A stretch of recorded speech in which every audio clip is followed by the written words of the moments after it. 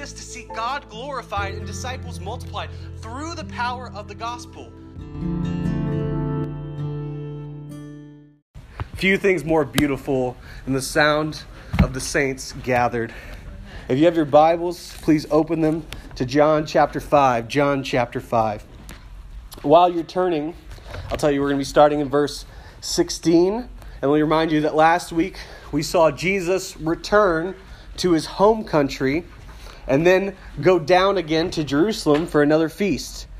But instead of going straight to the temple, he stops at the pool of Bethesda. This pool was said to have magical healing properties, so there was a large crowd of disabled men and women around the pool waiting for the chance to be healed. So Jesus chose to go to this place, and he chose to go there on the Sabbath. And he passes by countless people on his way to one man who he does heal, who had been disabled for 38 years. This man didn't know who Jesus was, certainly didn't have any faith in him, but Jesus heals him. But the tragedy of that story is that this man, freshly healed, does not start following Jesus, but quickly reports him to the Pharisees because Jesus had healed on the Sabbath.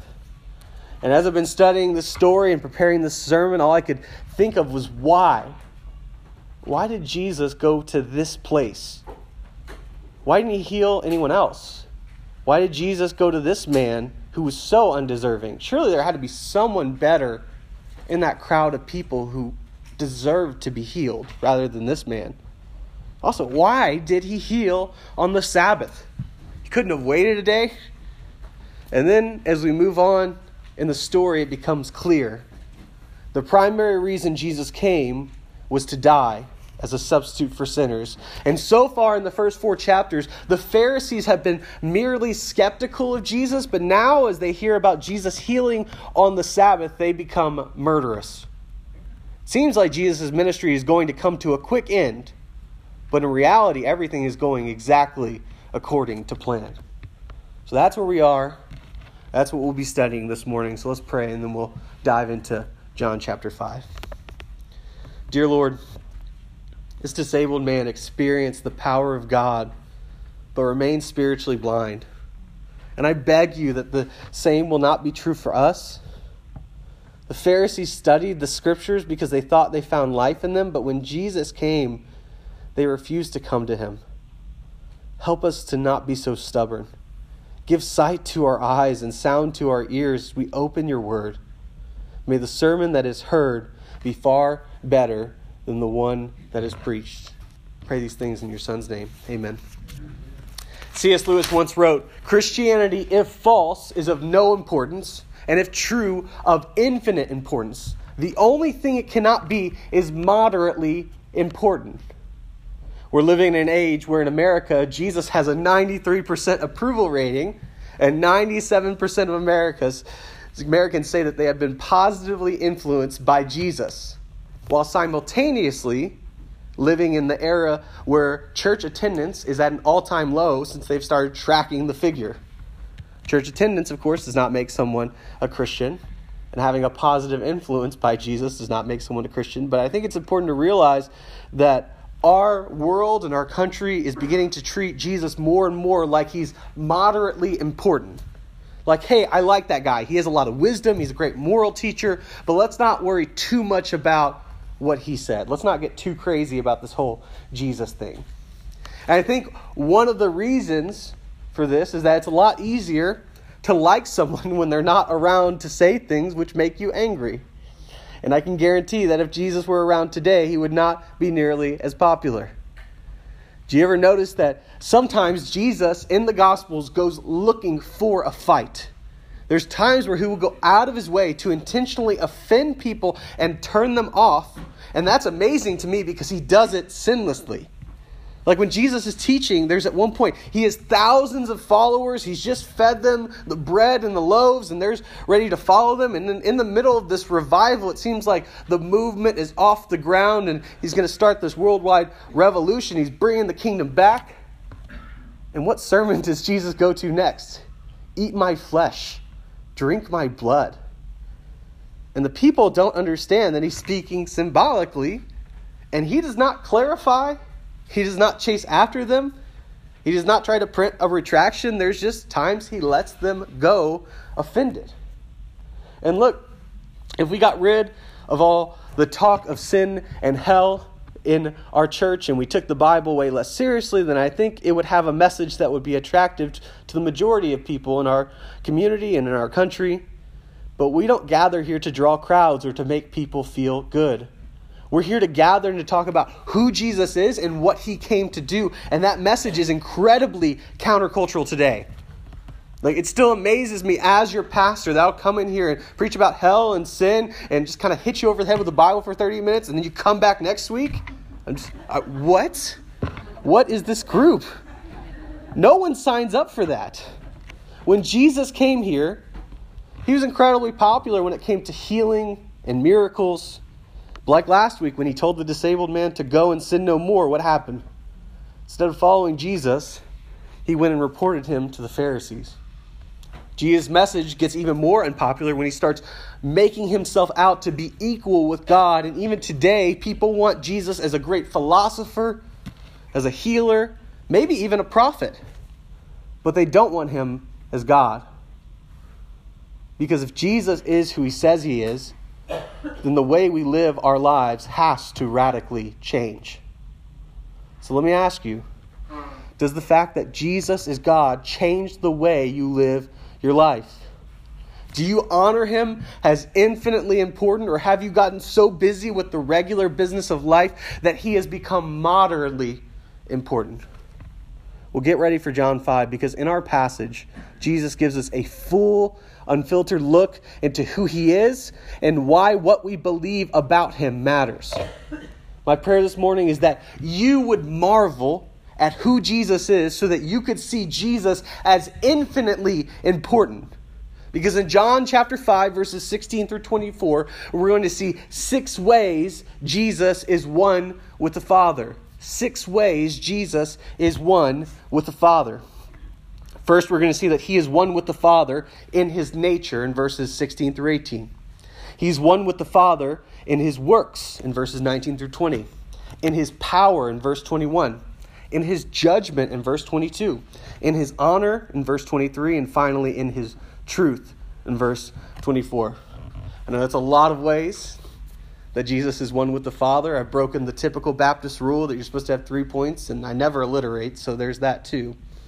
But I know that's a lot, so let's dive in with the first way Jesus is one with the Father in his nature. Look with me to verse 16, chapter 5. And this was why the Jews were persecuting Jesus, because he was doing these things on the Sabbath. I'll stop right there. In this verse, the controversy sets in. And if you read the other Gospels, this scene is all too familiar. Jesus is healed on the Sabbath. And because the Pharisees care more about their man-made rules than the fact that God is working in their midst and has produced a miracle in this man, they were persecuting Jesus. And this is where you would expect Jesus to call the Pharisees on their dumb rules, on their hypocrisy. In the other Gospels, when Jesus is arguing with the Pharisees about the Sabbath, usually he says something like this. If you have an ox that falls into the ditch on the Sabbath, don't you go and help that ox out? If you have work to do in the temple and it's the Sabbath day, don't you do the work anyway? Usually Jesus will call the Pharisees out on their hypocrisy, but he does not do that here. Look what he does do in verse 17. But Jesus answered them, "My Father is working until now, and I am working." Let's keep going in verse 18. This is why the Jews were seeking all the more to kill him, because not only was he breaking the Sabbath, but he was even calling God his own Father, making himself equal with God. In Genesis, Moses wrote that God created the universe in 6 days, and on the 7th day, you probably know, he rested. Now, when God rested, that does not mean that God stopped working. It merely means that he stopped from his creative work. You see, God is not just the creator of life. He is the sustainer of life. And if he were to stop all of his activity, then all life outside of himself would end, including you and I. That's why the Bible says that in God we live and we move and we exist. Because God is always working. The early church father, John Chrysostom, the prince of preachers of his day, said on this passage, "If anyone says, 'How does the Father work who ceased on his seventh day from all his work?' let him learn the manner in which he works. What is it? He cares for, he holds together all that has been made. When you beheld the sun rising, the moon running in her path, the lakes, the fountains, the rivers, the rains, the course of nature in seeds and in our own bodies and all the rest, then we learn the ceaseless working of the Father." But if God is always working, this is the question. Does that mean that he's a Sabbath breaker? That's his rule, that's his commandment, but he's working. The rabbi of Jesus' day argued that because it was essential for God to uphold the universe, it was not a sin for God to work on the Sabbath. Sounds like pretty good logic to me. So Jesus says something that's common knowledge in that day, but he adds a dramatic flair to it, a twist. He calls God his Father. He says, "My Father." The Jews of the day would sometimes pray to God as our Father, but they would never pray to him personally by saying, "My Father." And then he goes on to say, "My Father is working until now," and then he adds the controversy, "and I am working." What is Jesus saying? Let me paraphrase. I think that Jesus is saying, just as God does not break the Sabbath by causing the sun to rise, so I do not break the Sabbath by healing this man, because I am of the same nature as God. He doesn't say the words, "I am God," but the Pharisees understand immediately what he's getting at. And that's why they wanted to kill him. Not just for Sabbath breaking, which was punishable by death, but for claiming to be one with God in his divine nature, which was blasphemy, also punishable by death. But Jesus does not stop here when he claims to be one with the Father in his nature. He picks a fight. He pushes the controversy. He offends their sensibilities. He goes on to say that he is also one with the Father in his workings or in his works. Look with me to verses 19 through 20. So Jesus said to them, "Truly, truly," or amen, amen, "I say to you, the Son can do nothing on his own accord, but only what he sees the Father doing. For whatever the Father does, that the Son does likewise. For the Father loves the Son and shows him all that he himself is doing." Let's stop right there. Back in Jesus' day, a man would typically go into the business of his father because there were no trade schools or community colleges or even regular colleges. You had to be trained by a professional in your field, and that usually meant you followed your father's footsteps. You'd watch him work, and out of love, your father would teach you and train you as a father does a son what he does. So here Jesus is hinting again at his true identity. Only someone who has the ability to do what God can do can be equal with God. And here Jesus is not some rival with God. He's not independent from God. But Jesus is saying that the works he does and the works that the Father does are one in the same. Now, to be clear, there are real differences between the person of the Son and the person of the Father. For instance, the Father did not die on the cross. Jesus came and died on the cross. The Father, however, was active and participated in the cross, but not in Jesus' suffering. In fact, Isaiah 53 says that it pleased the Lord to crush him. The cross was not merely some cruel injustice by the religious rulers of the day and the Romans. The cross was the divine work of God Almighty, where the Father poured out his wrath and crushed the Son, as Jesus was dying as a substitute for sinners. Everything Jesus does is dependent upon the Father and in agreement with the Father. The Father, Son, and Spirit act with one will and one purpose because they are one God, one being, one essence. And I know I've said this before, but I'll say it again. The way we think about the Trinity is terrible. It is messed up. It's dysfunctional. And how do I know? Because it's the way that I tend to think about the Trinity. We usually think of God the Father. He's up there. And yeah, he's forgiven us, but he's still angry and he could smite us at any moment. Jesus, he's your guy.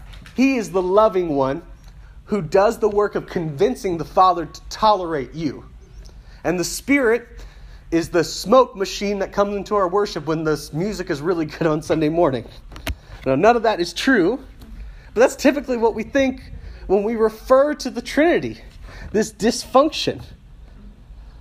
So in our minds, that's our idea, is we have this dysfunction and God is angry with us and Jesus is happy with us. But in this passage, the Son is one with the Father in his works because they have one will and one purpose. They are not warring against one another. There is no contradiction. There is no tension. The Son did not need to convince the Father of anything. It was an inside job from the start because the Son is one with the Father in his works. You want to know what God the Father is like? There are three ways to know what God is like. First, God reveals himself through creation. As you go outside, you look at the beauty of what God has made, and the creation in a general way reveals something to us about our Creator. Secondly, God reveals himself specifically through the Bible. You get a general feel about God through nature, but you get a much more accurate and trustworthy account of what he's like in his word. But finally, and most fully, God reveals himself through the person of Jesus. Hebrews 1 says the Son is the radiance of God's glory and the exact representation of his being, sustaining all things by the power of his word. Colossians 1, the Son is the image of the invisible God. So in other words, the Son can do nothing of his own accord, but only what he sees the Father doing. For whatever the Father does, that the Son does likewise. You know what? You want to know what the Father is like? Look at the works of Jesus. Is that every time that we feel resentment, that feel God's going to smite, look at the evidence of what God has done through Jesus and the love poured out on the cross of Jesus. That's the love of the Father right there, amen? That's his affection and feeling towards those who are his. So why does God reveal himself through the Son? Well, look at the end of verse 20. I stopped reading halfway through. There's a second sentence there. It says, and greater works than these he will show him, so that you may marvel. Jesus is going to show them greater works than these so that they may marvel. Who is Jesus talking to in this dialogue? He's not talking to his disciples or his followers. He's speaking to his accusers, to the Pharisees, the very people who wish to put him to death. And he's saying, I'm going to show you these works so that you may marvel, so that you may believe and that you can see the works of God displayed in me and believe in me. So the Son is one with the Father in his nature and his works. And you see the beauty of this gospel invitation right here. This Romans talks about someone might be willing to die for a good person, someone who's especially good, someone might even dare to die. But who lays down their life for their enemies? Jesus is the one who laid down his life for his enemies because before we were in Christ, we were his enemies.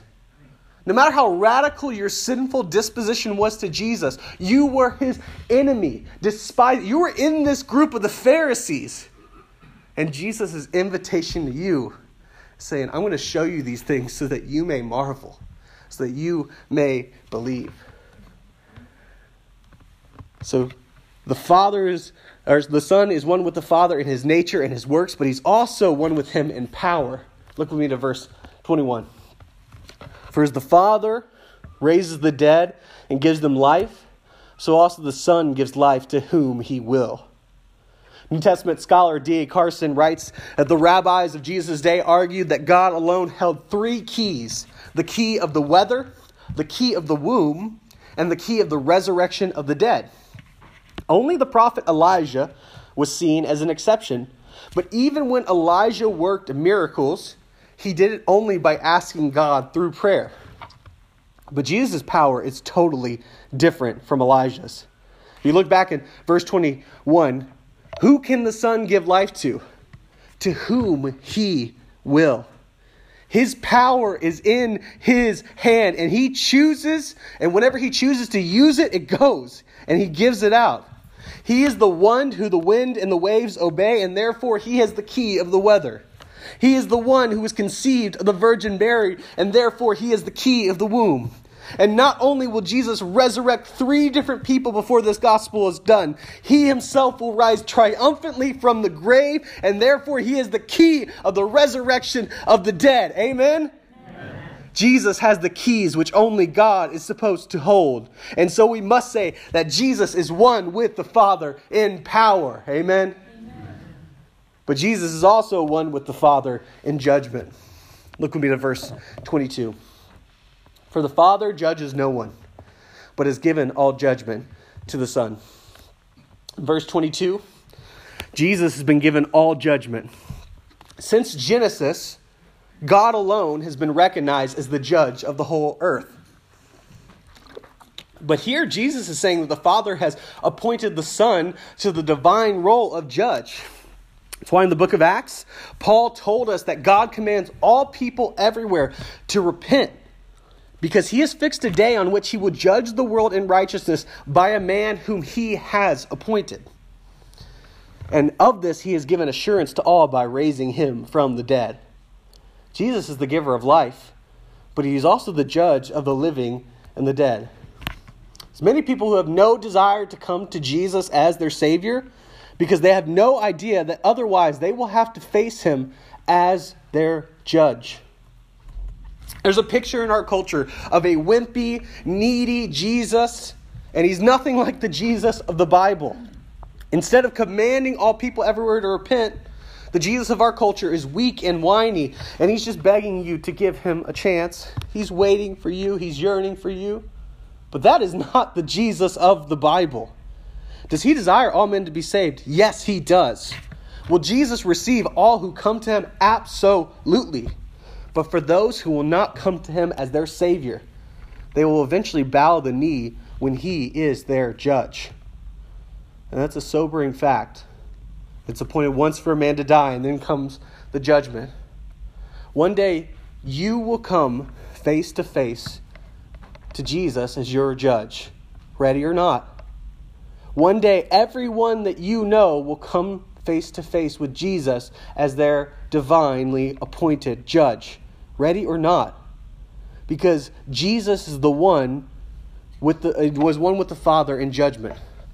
But Jesus is also one with the Father in honor. Look with me to verse 23.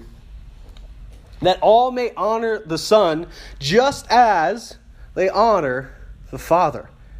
Whoever does not honor the Son does not honor the Father who sent him.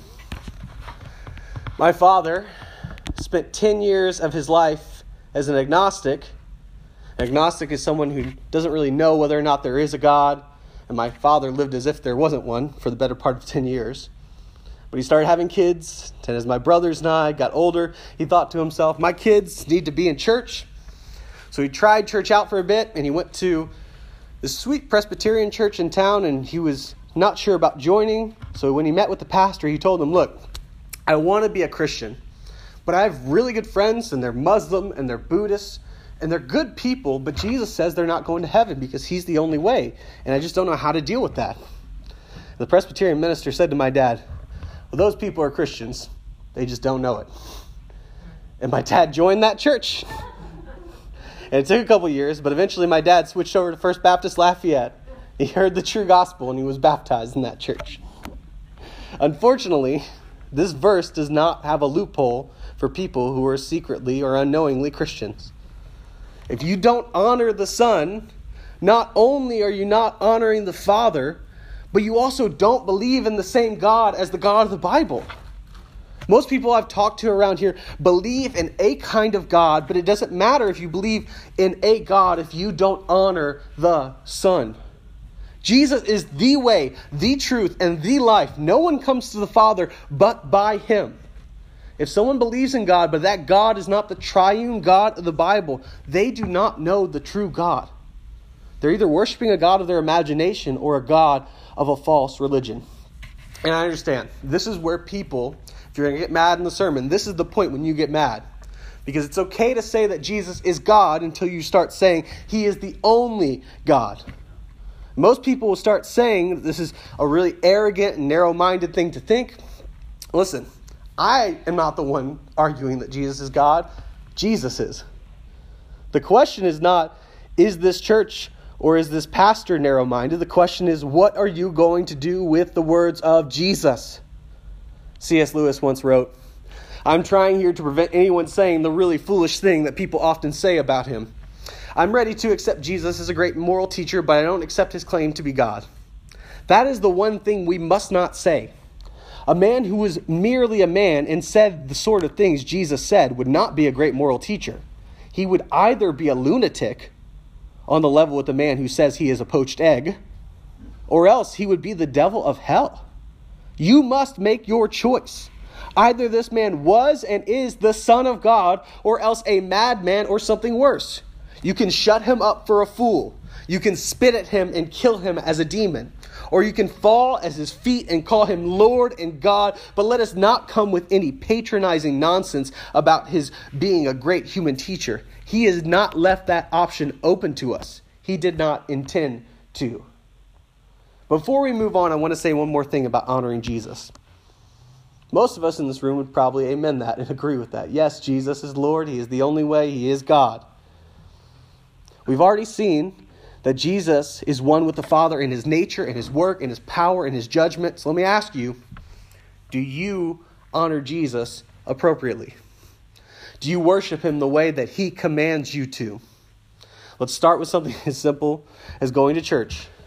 The book of Hebrews tells us not to neglect meeting together, as is the habit of some, but to encourage one another. Anybody ever skip church because you wanted to do something else? I'm guilty. And I also realize I'm speaking to the choir because you are, of course, in church right now. So let me ask you this question. How many times have you come to church but you did not encourage anyone? Because the command in Hebrews is not just to attend, it is to encourage and to love and to serve. It's easy to attend. It's hard to encourage and love and to serve. And I'll be the first to admit that I have been many times to a church service and not encouraged a brother or a sister.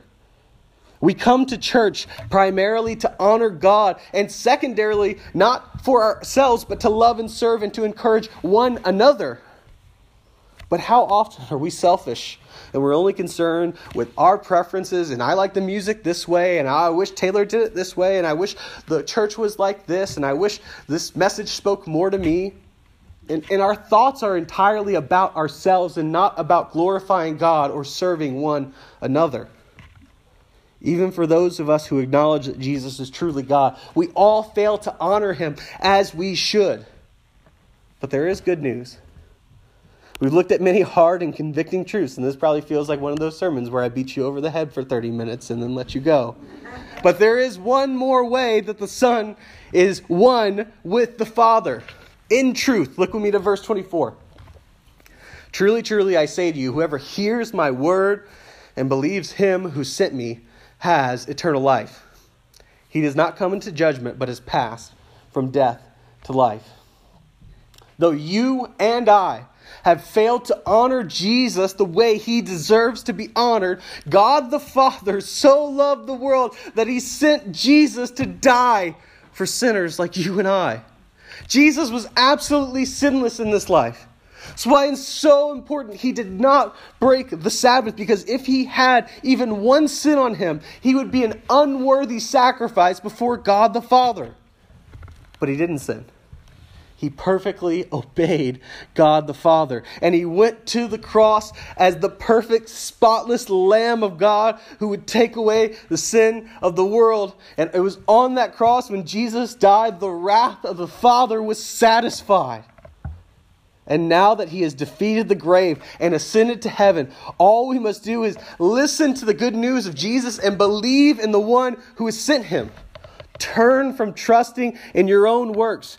Turn from trusting in yourself. Turn from any sin that keeps you from the Lord. And trust alone in the cross of Jesus. That is the call today. This is a beautifully deep passage, and I've spent a few nights with deep headaches trying to understand the relationship between the Father, Son, and Spirit. Let me tell you. But this is not just a passage for us to think about. The command is clear. Turn and trust. Believe in the word of the Son and trust in the one who has sent him. Who can have this eternal life? Look back at verse 24. Who is he offering this? Whoever believes. When do we get this eternal life? It does not say in verse 24, you get this eternal life when you die. Jesus says that whoever believes already has eternal life. If you are in Christ, you have already passed from death and to life. Christ has already given you life, and if you believed in Christ's truth, you are already saved from his judgment and need no longer fear. And the judgment, though menacing and far off, that will no longer be the day of your destruction. It is the day where God turns all things right and rights all wrongs. My prayer this morning is that you would marvel so that you could see Jesus as infinitely important. Because in John 5, verses 16 through 24, we saw 6 ways Jesus is one with the Father. He's one with the Father in his nature, his works, his power, his judgment, his honor, and his truth. So let me ask you again. Have you been living as if Christianity was infinitely valuable, or have you been treating Jesus like he's moderately important? Jesus claimed to be one with the Father, and that means either he's a lunatic, a liar, or Lord of all. I know the right answer. And I know most of you know the right answer in here. Now the question is this: will you honor him as Lord of all? Well, I've got one simple pastoral charge for you. It's honor him as Lord. Honor him as Lord.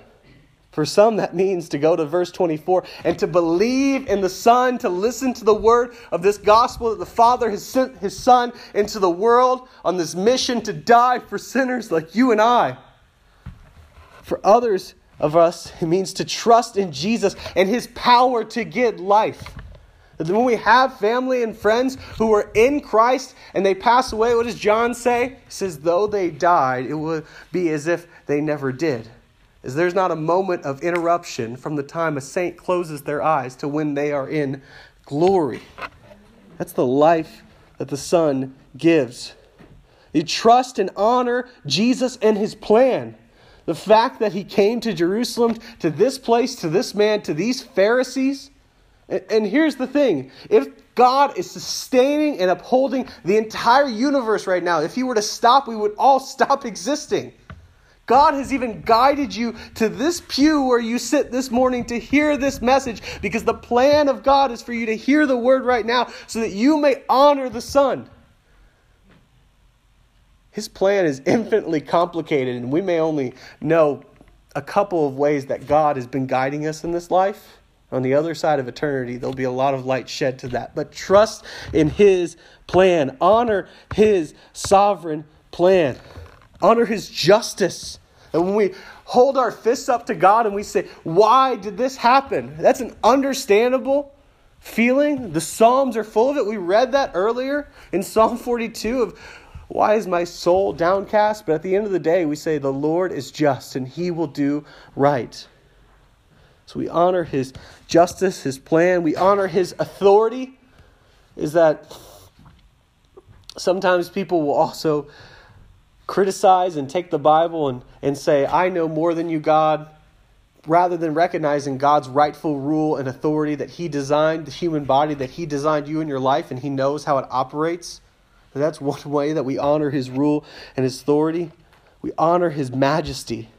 We trust in his plan. And for all those who today repent and trust in Jesus, eternal life is yours today. Not when you die, you get it today. And it does look forward to this majestic, beautiful scene where we're gathered around the throne to worship God Almighty. Look, a version of heaven where Jesus is not the center of it is not a heaven I want to be in. Heaven is infinitely beautiful and interesting and majestic because he is there. Like, I love my Muslim friends and neighbors. I don't want to go to Muslim heaven because Jesus is not the center of there.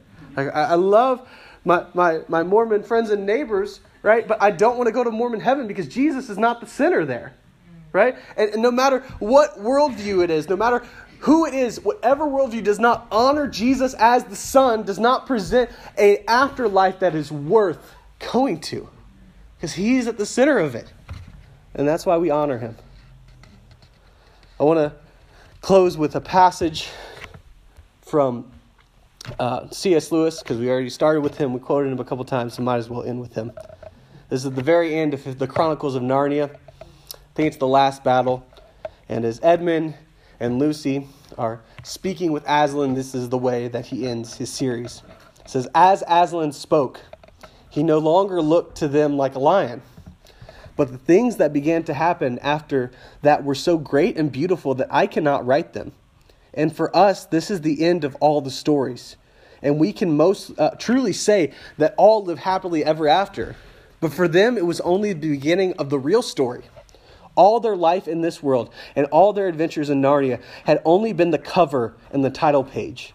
Now at last they were beginning chapter 1 of the great story, which no one on earth has read, which goes on forever and ever, and in which every chapter is better than before.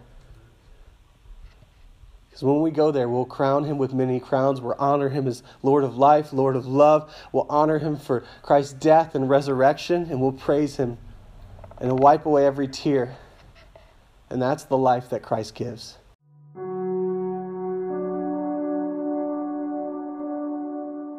Hi, Taylor Callan, pastor of Horicon Baptist Church. Thank you so much for listening to this sermon.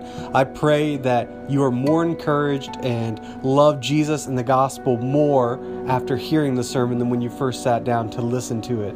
Know that our heart at this church is that this sermon would be an encouragement to you and would be a useful resource, but would in no way replace the pastor that God has called to shepherd you or the church that you're called to be a member of. With that being said, if you want more information about our church or want to hear more sermons, go to horiconbaptist.com.